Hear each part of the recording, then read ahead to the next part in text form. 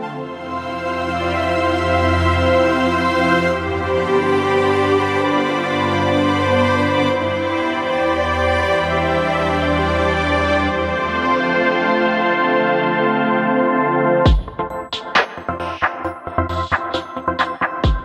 friends, welcome to the Skyline Church podcast. I'm Jonathan Middlebrooks, one of the pastors here at Skyline Church. Skyline is a worshiping community, a disciple-making community, and a generational community. We're committed to seeing revival in our city, sparked through the presence of Jesus and the power of the Holy Spirit. These sermons are specific to that purpose and in the context of our unique community. We hope that it might bless you in some way. Enjoy.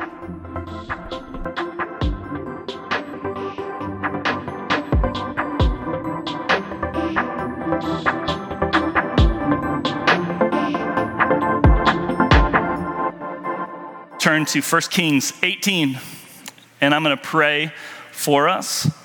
1 Kings 18, Jesus, we love you, we bless you, we worship you. We're grateful, Lord, for community. We're grateful for the gifts that you've placed in this church.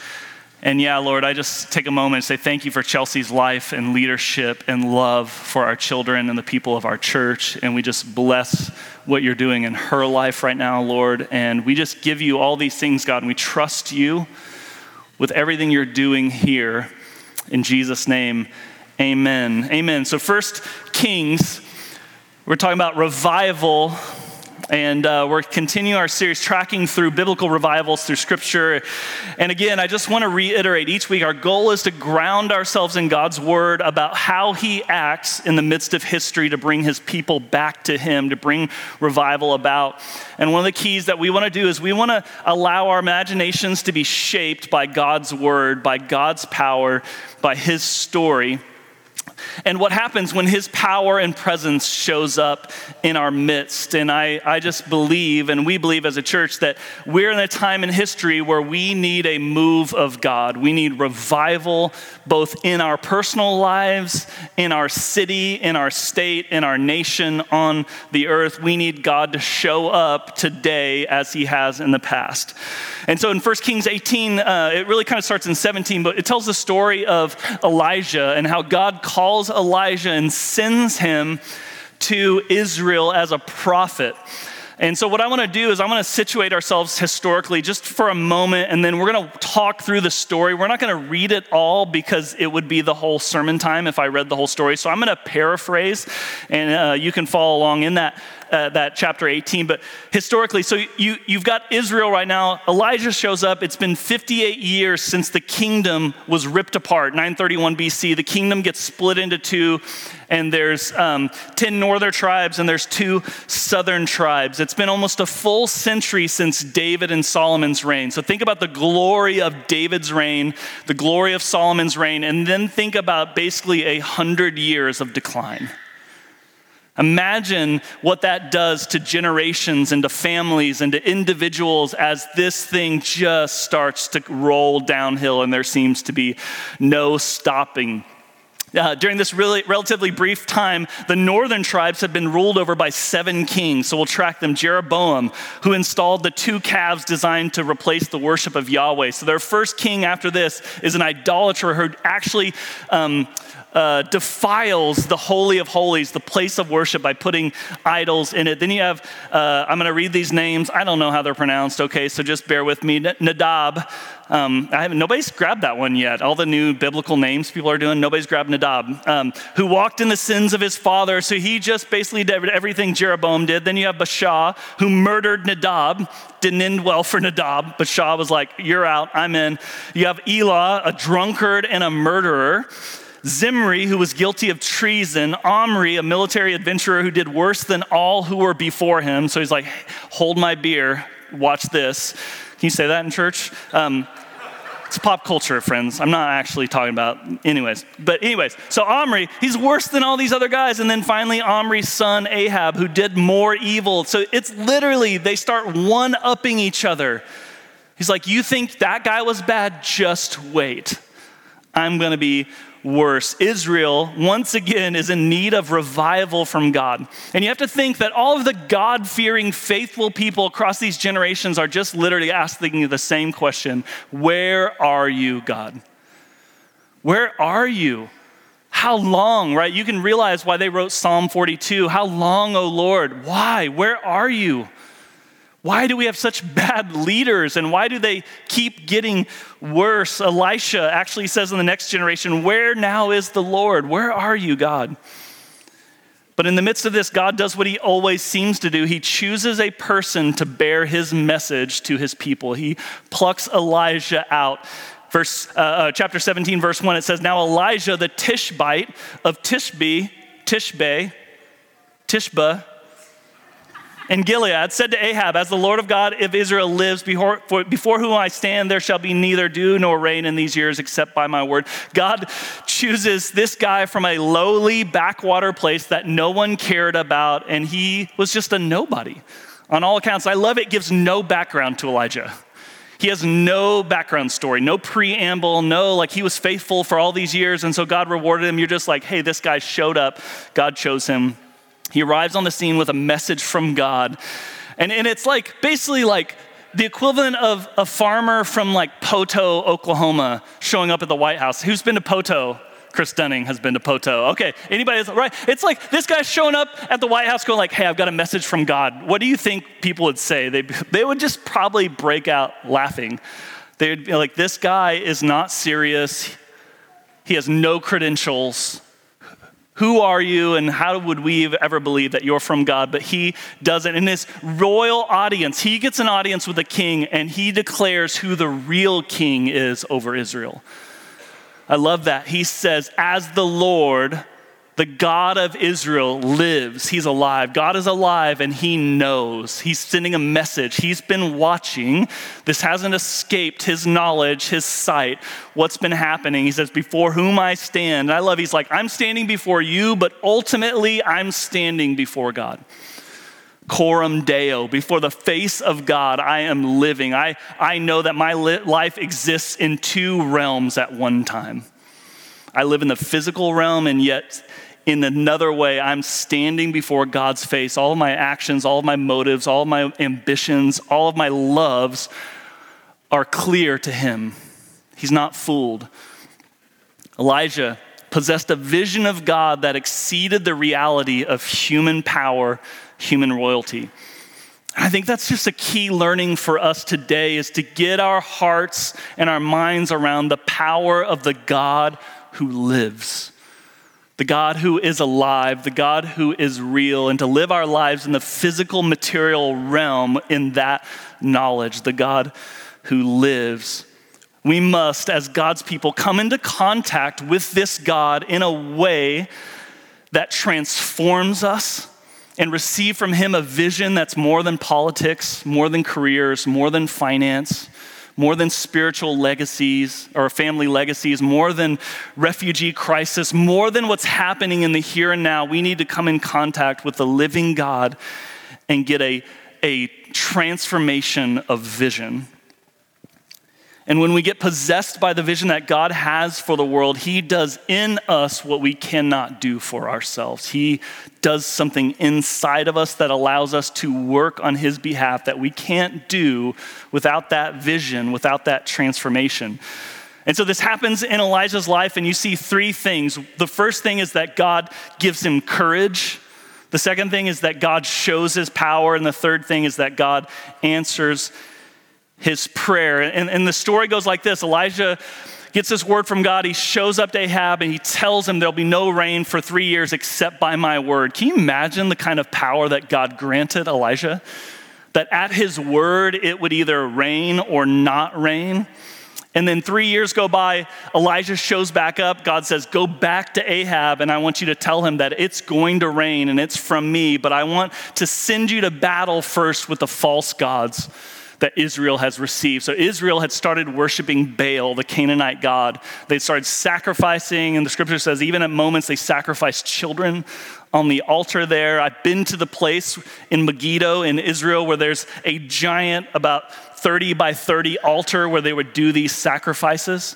And you can imagine Israel forsaking God, the God of their heritage, and receiving a false God. And Elijah shows up and he says, okay, let's have a contest. You guys remember this story? He says, let's have a contest between your God and my God and see who shows up, because my God is the God who shows up with what?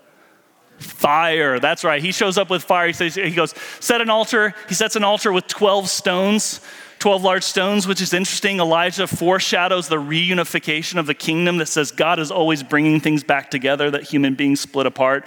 Sets this altar up. He says, make your sacrifices and see what happens. So they start yelling and screaming and cutting themselves, and nothing. Elijah starts, we record the first trash talk, I think, in history.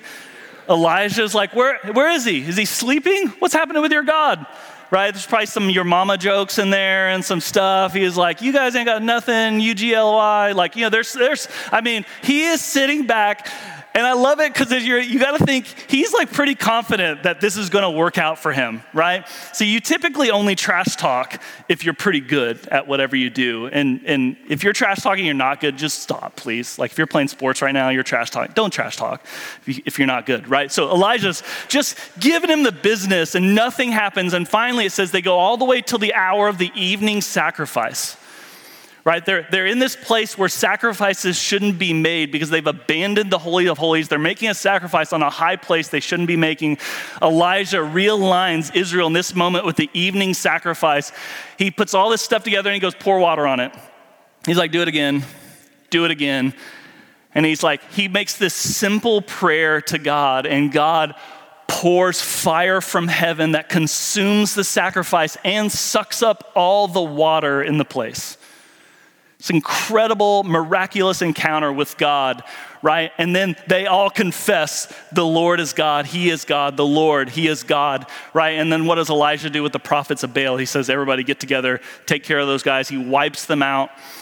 Crazy encounter. But what I want to do this morning is, rather than focus maybe on the details of the story, they're important, and I encourage you to spend some time this week in your quiet time just resting in this story, listening to what the Lord would say. But I want to focus on that first point that I think God wants to do in us this morning, and that's that when God works in your life in this way, He deposits into your heart courage. Elijah operated with a level of courage that is astounding. And it's not courage that comes from human heart, human will, human ability. It's courage that comes from a person who gets possessed by the word of God. And I don't mean just this word of God. I mean Jesus, the word of God. He gets possessed with this thing, and God gives him courage. And so what I think is possible this morning is I think it's possible for you to come into contact with the living God in such a way that He can deposit courage in your life to do the things that He's called you to do in the midst of the history that you're living in. I think He has courage for the church in these days to hear His word and get possessed by the vision of the kingdom of heaven again, purify ourselves and live in such a way that people would say, there is a God, the Lord, He is God, Jesus is King.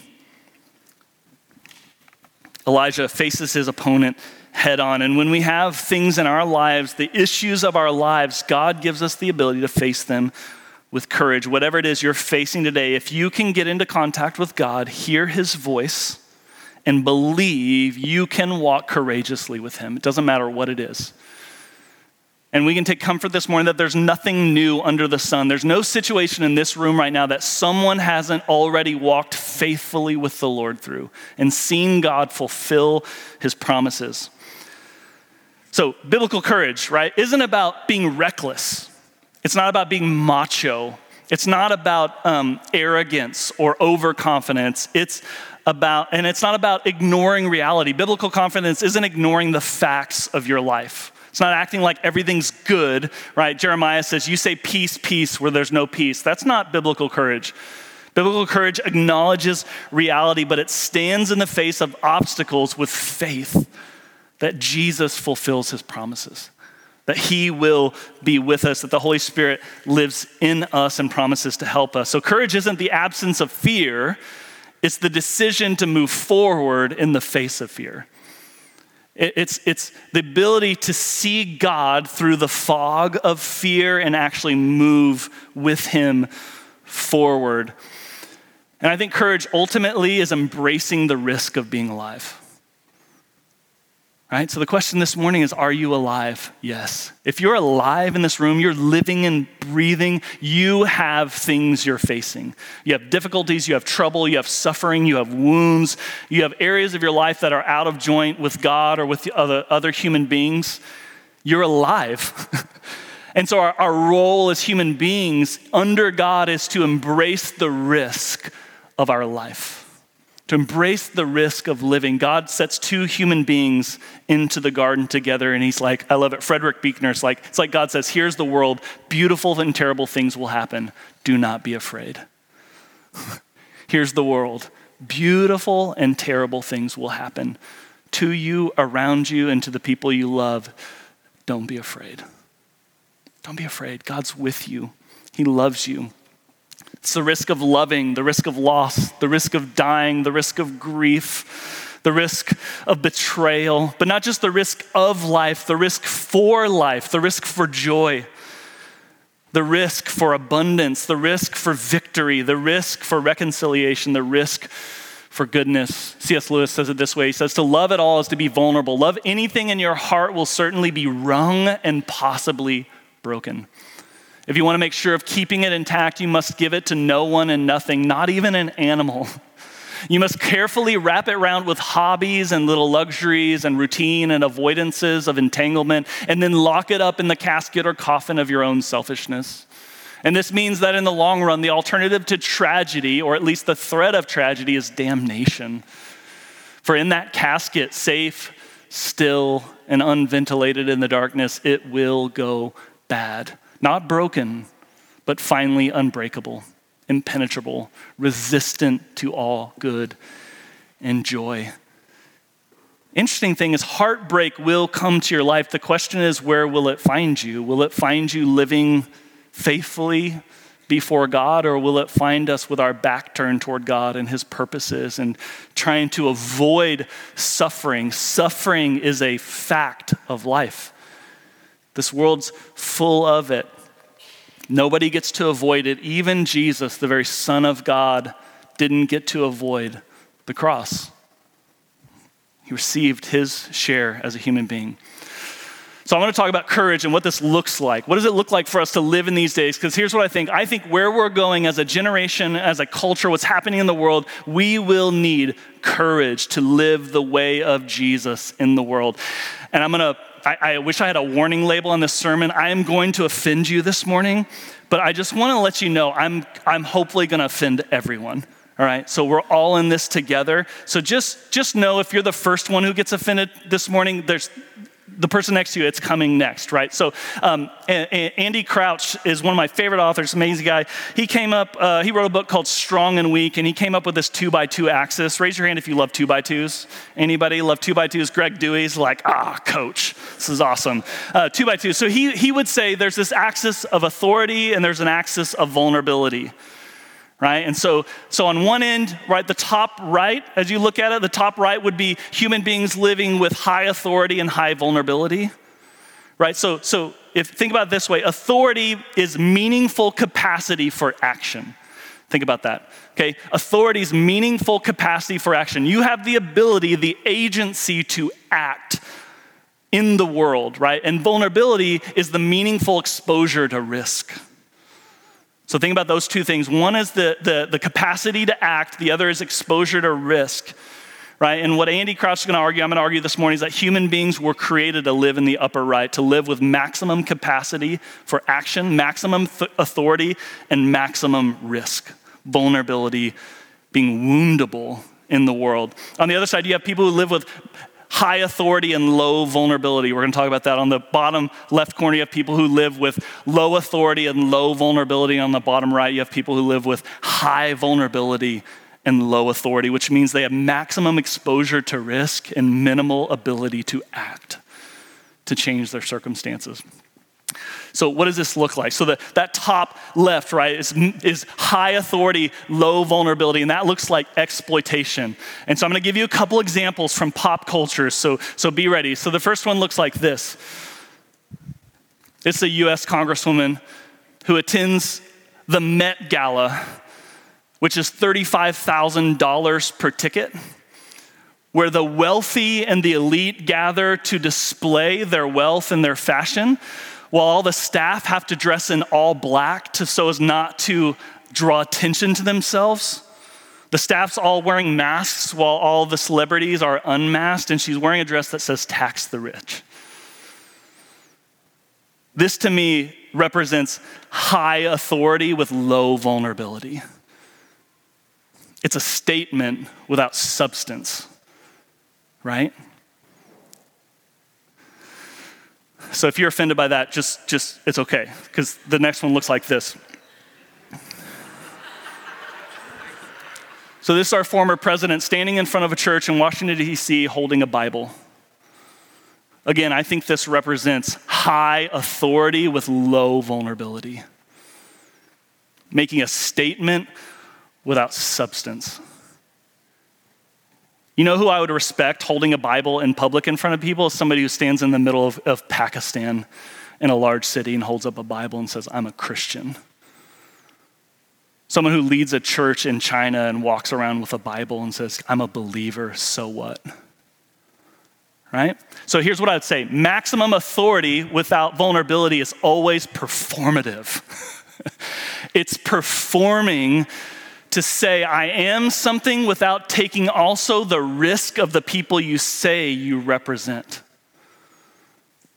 This is super challenging because this is really attractive to us as Americans. It's really attractive to go like, what I really want is maximum ability to act in the world while also lessening my risk of what might happen to me or what I might have to do or say or go through if my virtues get challenged with actions. Performative. One person wrote an article, I'd highly recommend you believe it. He says, before it was like leisure was the ultimate result of wealth.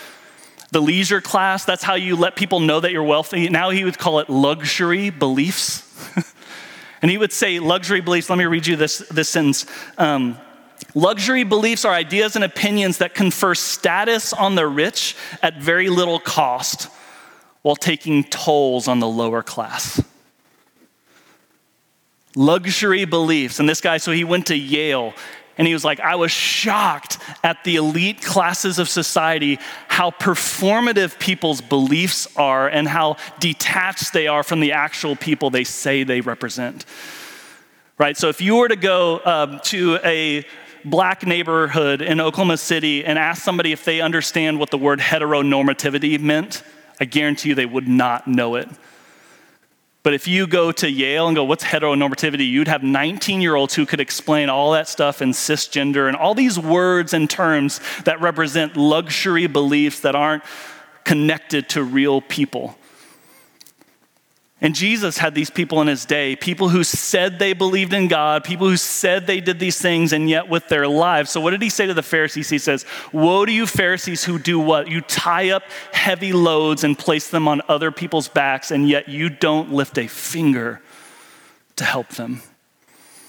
That's maximum authority, minimum vulnerability. You love that other people have to bear the burden of your choices, while you get to live your life going to galas and taking vacations and being in the halls of power, and it's costing you nothing. Whew.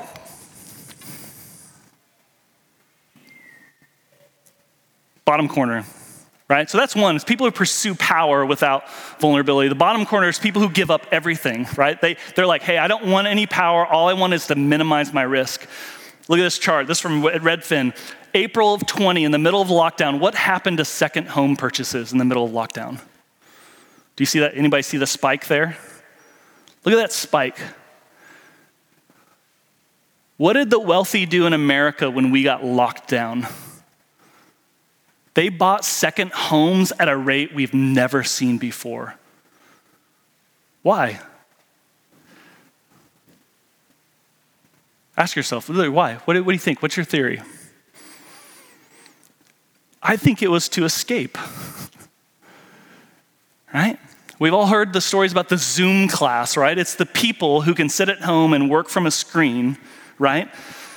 And minimize our risk of catching a contagious disease while who delivers our food and our groceries and our stuff? Who does that stuff, right? The poor, the marginalized, the underside of power. And at the same time, we say, hey, I don't mind if this goes on forever, masks, mandates, all this stuff. You know why? Because I'm pretty happy in my lake house with internet because I can do my job. I own assets, and guess what? The market's doing this. And Greg Dewey, don't hear what I'm not saying. I'm not saying Jesus says you can't own a second home. What I'm saying is if your second home is to avoid the suffering and difficulty and risk of the world, Jesus would say that's sinful.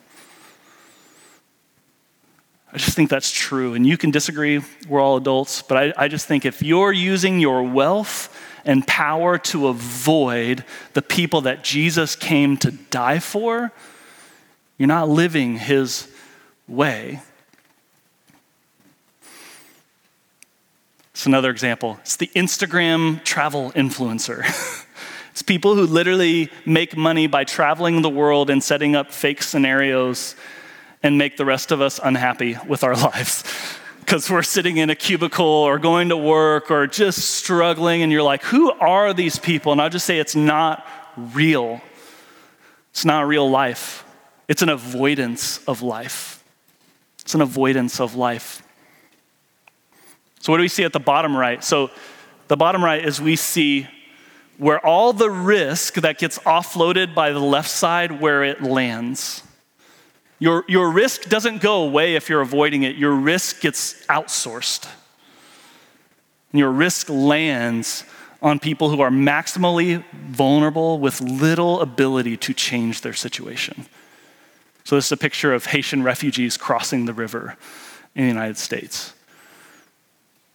Right? So this is why it's important that we don't use our authority to avoid or to control. So on the top right, it's power and control. On the bottom left, it's abdication of our ability to make a difference in the world, to love people, to live the way of Jesus, right?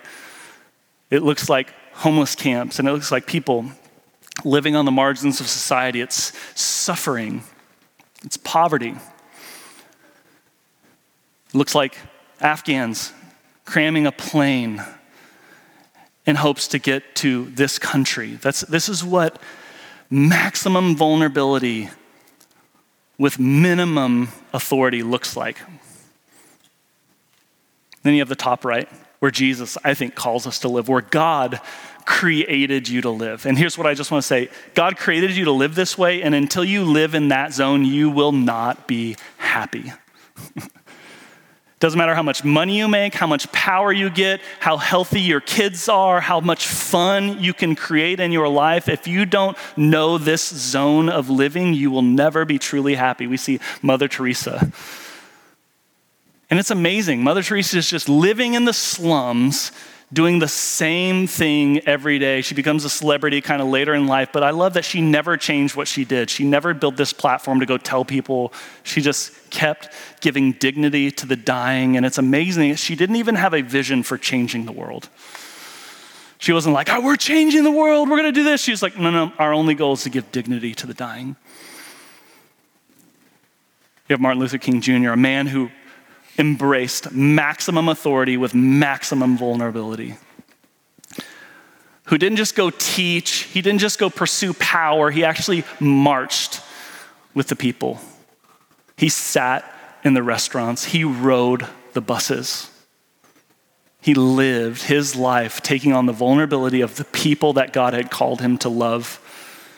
Dietrich Bonhoeffer, a man who resisted the Nazis in Hitler's Germany, who ends up getting martyred 2 weeks before they get freed. Can you imagine that? He missed freedom by 14 days. And he gets hung in a concentration camp. And it was interesting to me as I thought about this quadrant and I picked these three people to represent this, I realized all three of them basically died. I was like, ooh, that sounds like Jesus. And Mother Teresa didn't get martyred, but I think she just got martyred every day of her life. She just died to self. And so you see this, I love this, is one of my favorite pictures. In the middle of a riot in Ukraine, you have priests. Instead of picking a side, where did they go? They went to the middle and they held up a cross, trying to remind people of the peace of Jesus Christ in the midst of violence. So you see this, right? The upper right corner represents Jesus and his cross. That's the offer to us. He's saying, I have made you to live with maximum authority, just like me.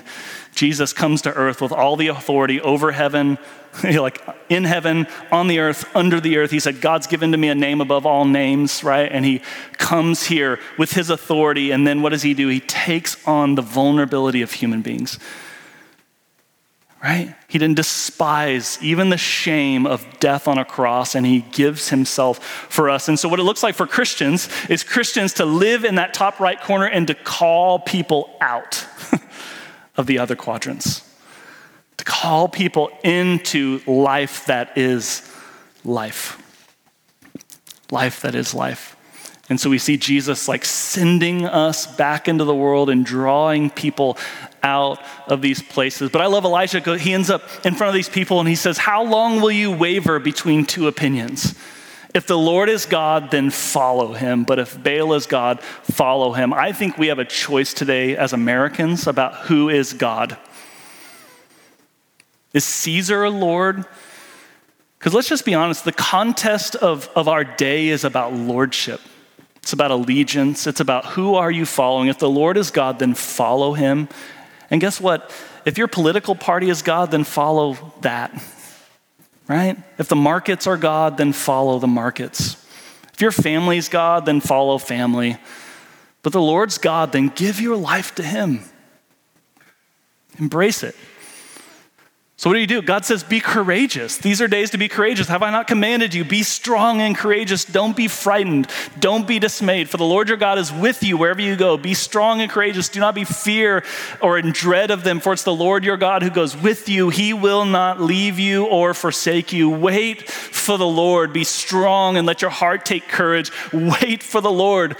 And then David, I love, tells us Solomon, be strong and courageous and what? And do it. This is Shia LaBeouf moment. I should have shown the video. Just do it. Yeah, be strong and courageous and do it. Don't be afraid. Don't be dismayed. The Lord your God, even my God, is with you. He will not leave you nor forsake you. I love Ephesians says, finally be strong in the Lord in the strength of his might. Don't be strong in your might. Don't be strong in your resources. Don't be strong in your intelligence, in your creativity, in your abilities, in your power. Be strong in the Lord and the strength of his might. Put on the whole armor of God. Guess what? Armor is useless if you're not in the battle. So you can't actually fulfill this verse unless you get in the game that God is playing for the world. He's in a contest for the world and he's saying, you're a player. Get in the game. Put on your armor. Why? So that you may be able to withstand in the evil day, and having done all to stand firm, stand therefore. Stand in the place God's put you. What shall we say then to these things? If God is for us, who can be against us? He who did not spare his own son, but gave him up for us all, how will he not also with him graciously give us all things? Who can bring any charge against God's elect? It's God who justifies. Who is it to condemn? Jesus is the one who died. More than that, who was raised, who is at the right hand of God, who is indeed interceding for us. You can be strong and courageous because you have an intercessor in heaven who holds all authority with the Father. What shall separate us? Who shall separate us from the love of Christ? Tribulation, distress, persecution, famine, nakedness, danger, sword. No, in all these things we are more than conquerors through him who loved us. For I'm sure that neither death nor life, listen to this list, angels nor rulers, things present nor things to come, or I will say your past, nor powers, nor height, nor depth, nor anything else in all creation will be able to separate us from the love of God in Christ Jesus, our Lord. You can be courageous. because the truth of God is going to win.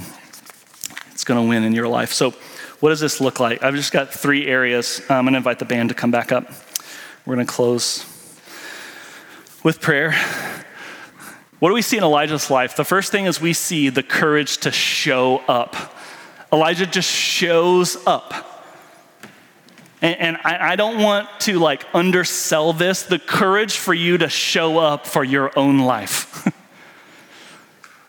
Just the courage to show up for the life that you are in fact living, the reality that you're facing. We don't bury our head in the sand. We don't give in to denial. We say, this is where I am, and here are the facts about my life. I'm going to show up to the fight. I'm going to show up to the fight. If it's family stuff, it's family stuff. If it's past wounds, it's past wounds. If it's business failure, it's business. Whatever it is, God wants to give you the courage to show up for your life. My brother has this amazing story. He was an addict, really struggling with addiction, and just really hit the bottom in his life and came out of that and really just, by the closest of margins, made it out of addiction. And we were praying for him for years. My parents, I'm talking 20 years praying for this man. Just, God, bring him back. Don't let him, the prayer was, don't let him die. You're desperate when the prayer isn't for something big. It's just God, spare his life so that he might have a chance. God spared his life. He comes home. He gets out of addiction. He takes a job at a call center that buys and sells used cell phones. He's working part-time. He's going to make $400 a day. And I'm just telling you, the courage to show up for that job day after day after day, to just dial and sell and dial and sell and dial and just do it. And you know what? 7 years later, he's the vice president of his company. He's getting married. He just adopted 2 beautiful kids. God has redeemed his story, but his courage was that first day, that first week, that first month, that 6 months of just showing up for his life and saying, I'm going to live in the midst of adversity and tragedy and sin and shame and failure, and I'm not giving up. Because as long as I'm alive, I'm going to keep showing up for this thing, right?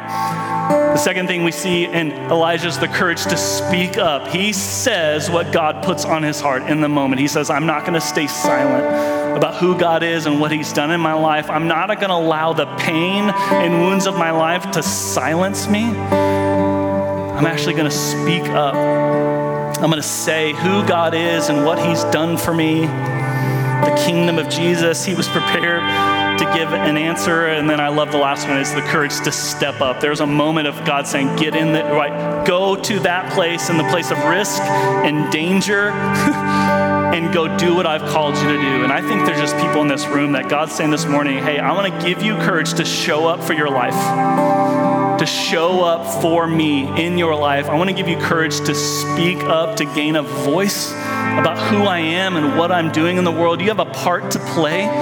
Revival's beautiful because everyone gets to play. It flattens the playing field. And the last is the courage to step into what God's doing in your life. And so I want you to stand to your feet.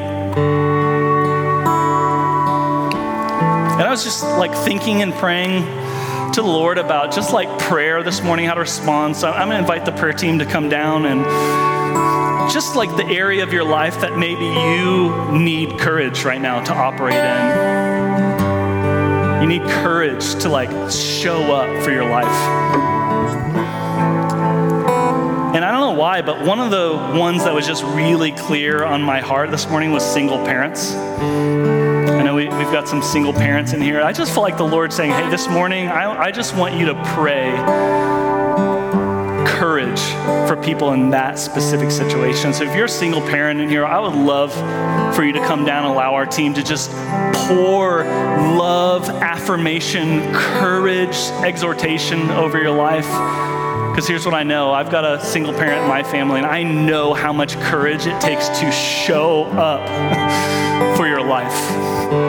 To just wake up in the morning and go this is my reality. I will not give up. I will not give in. I will not draw back. I'm gonna pour my life into these people that God's given me. Amen. And part of that courage to show up is because you have a cloud of witnesses in this room who's willing to show up with you.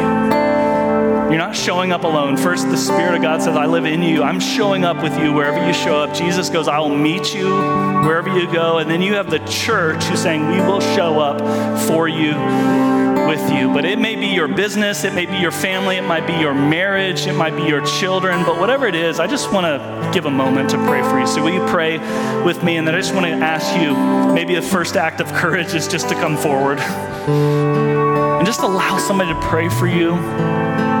So Jesus, thank you. Thank you that you are king and Caesar is not. So this morning, Lord, we don't want to live in authority without vulnerability. We don't want to live without authority or vulnerability, Lord, and we don't want to allow others to live in vulnerability without authority. God, we refuse for that to be the story of our church, of our city, of our nation. So Jesus, would you come this morning and transform our eyes to see the places in our lives that we can move into authority with you and take on the vulnerability of this life, of this world, of our family, of our friendships, Lord, of our businesses, all those places, God, that you give us to live your way in your kingdom, we receive today. In Jesus' name, amen. So come as you feel led. We're just going to sing for a little bit.